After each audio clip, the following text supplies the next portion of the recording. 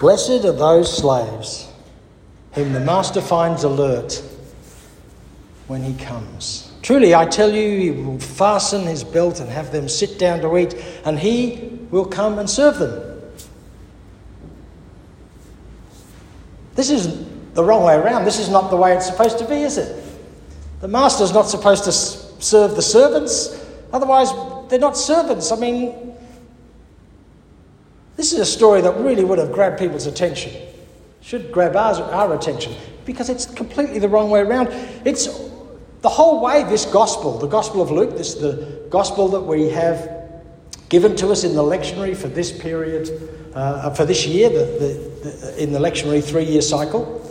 And Luke is all about turning things upside down. In fact, in the second volume of Luke's work, the book of Acts, people complain towards the end of the book, these people are turning the world upside down. That's the whole point of what Jesus is doing. He's reversing the normal and the proper. Look how Jesus begins the whole project. In Luke chapter 4, he says, "The Spirit of the Lord is upon me because he has anointed me to bring good news to the poor. He has sent me to proclaim release to the captives and recovery of sight to the blind, to let the oppressed go free." This is, as you know, part of the mission statement of this congregation. But it's all the wrong way around. There isn't any good news for the poor. Otherwise they wouldn't be poor. You don't release captives. The whole point of captives is to keep them captive. And the blind don't see. And oppression is just the way the world is. It certainly was for the people of Jesus' time. There was no one left alive who remembered the coming of the Romans and the brutality of their oppression. It was just the way the world was. Whatever this is, Jesus is on about, it's quite a revolution. The idea of masters serving slaves. Nobody wants to mess the world up like that. But Jesus keeps going on and on in Luke's gospel about a thing called the kingdom of God. Now, we're good Christians and we've been doing this for years, most of us. It's easy for us to sort of see this as a kind of a religious statement. But it's not what Jesus means at all. In fact, he uses the word kingdom deliberately, because kingdom was the way the world was run. There are still some kingdoms. We're kind of in one as part of the Commonwealth. It doesn't work the same way as it used to, where the king had the entirety of all power and control. But that's the way the world was. So to talk about the kingdom of God is basically to talk about the way the world truly is, as far as God sees it. It's not a project of personal religious morality. It's a project of complete change of culture, of economics, of politics, of all the way we do things together. It's the way the world truly is. That's what Jesus is constantly on about with this idea about the kingdom.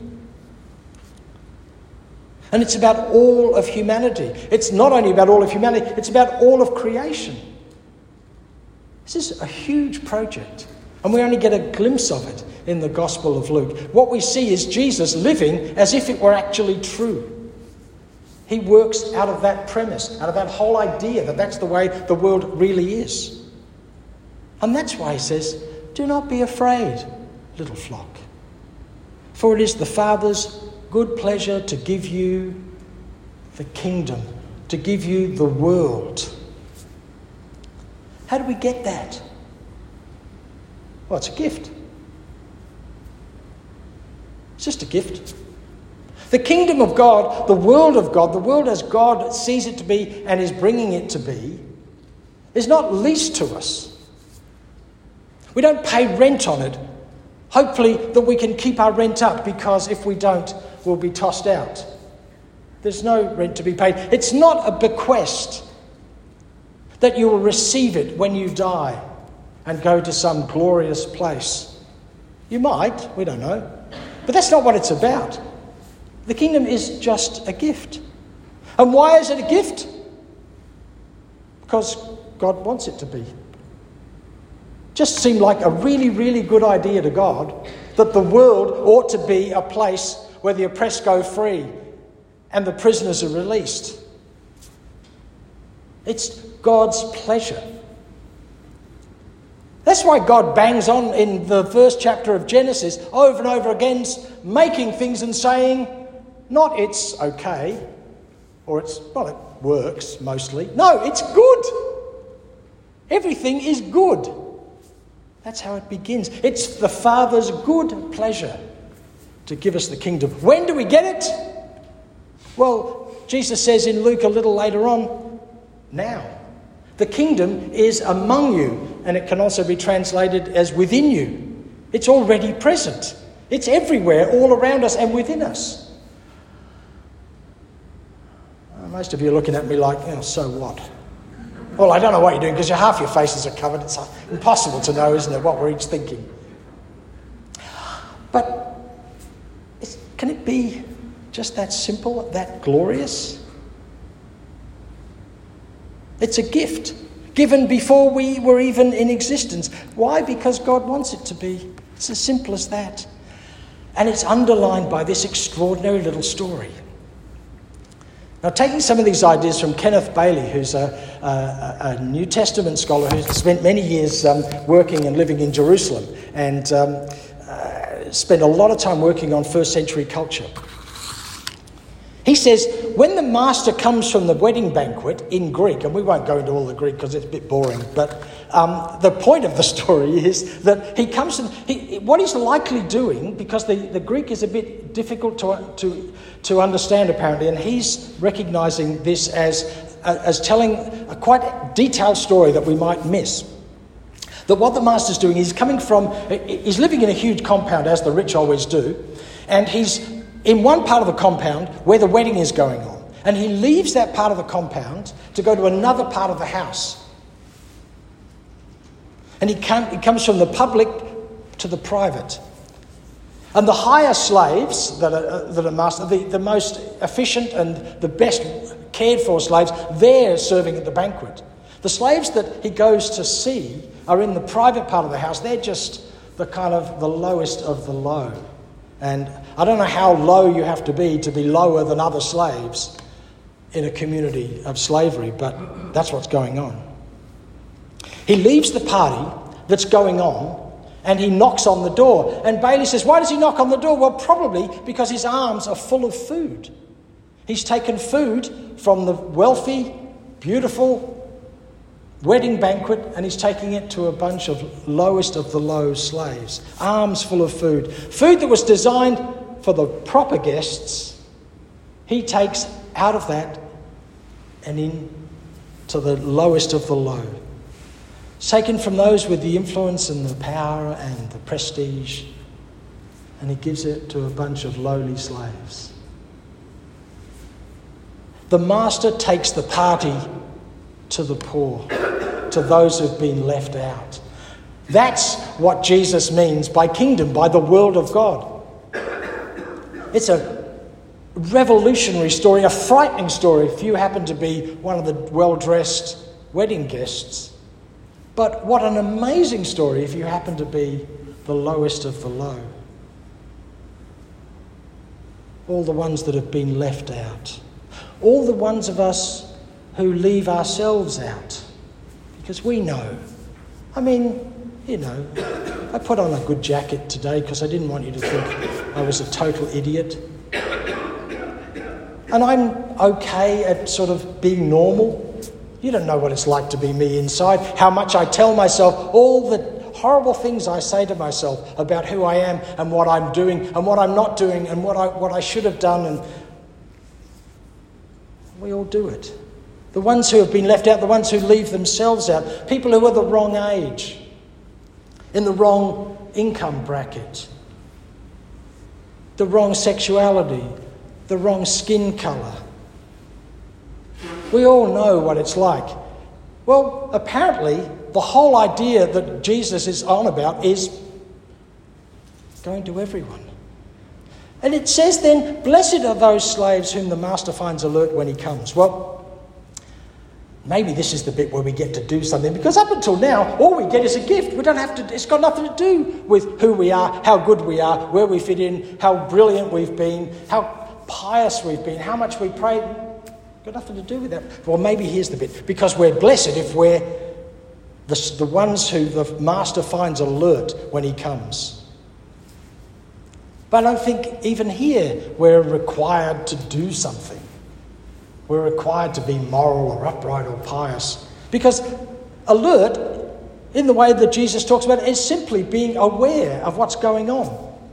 Aware that today, at this moment, maybe for a little bit longer, the sun is shining. You've been blessed with the sun.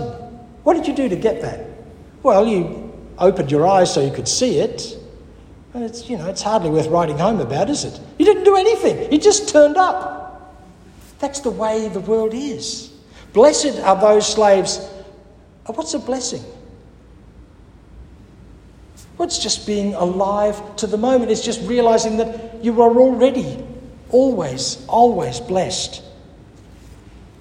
What is the slave's job to do when the master comes with a pile of food? What's their responsibility? What's required of them? Have a good feed. Eat. That's all they got to do is just eat. And who doesn't want to eat? Who doesn't get hungry? Who doesn't want the best food that you could possibly imagine that the master has put on for the wedding guest? Who doesn't want to eat that? Everybody wants that.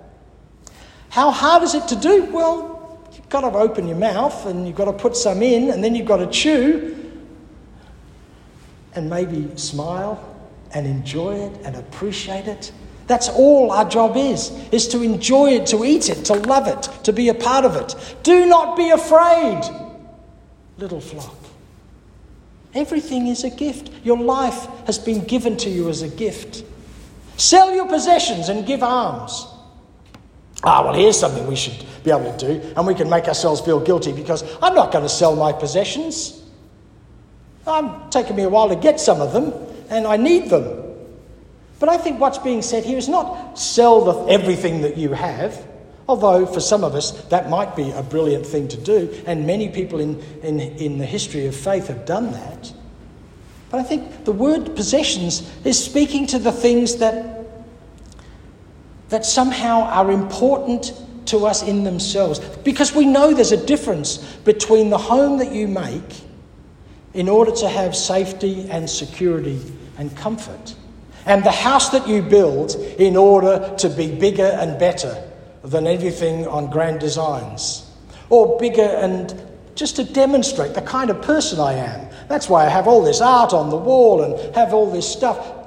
We know the difference. There's a difference between the car that you drive that is safe and reliable and the expensive car that you buy to demonstrate, I don't know actually what it demonstrates. A fancy car, part of the fact that you just got lots of money and no imagination.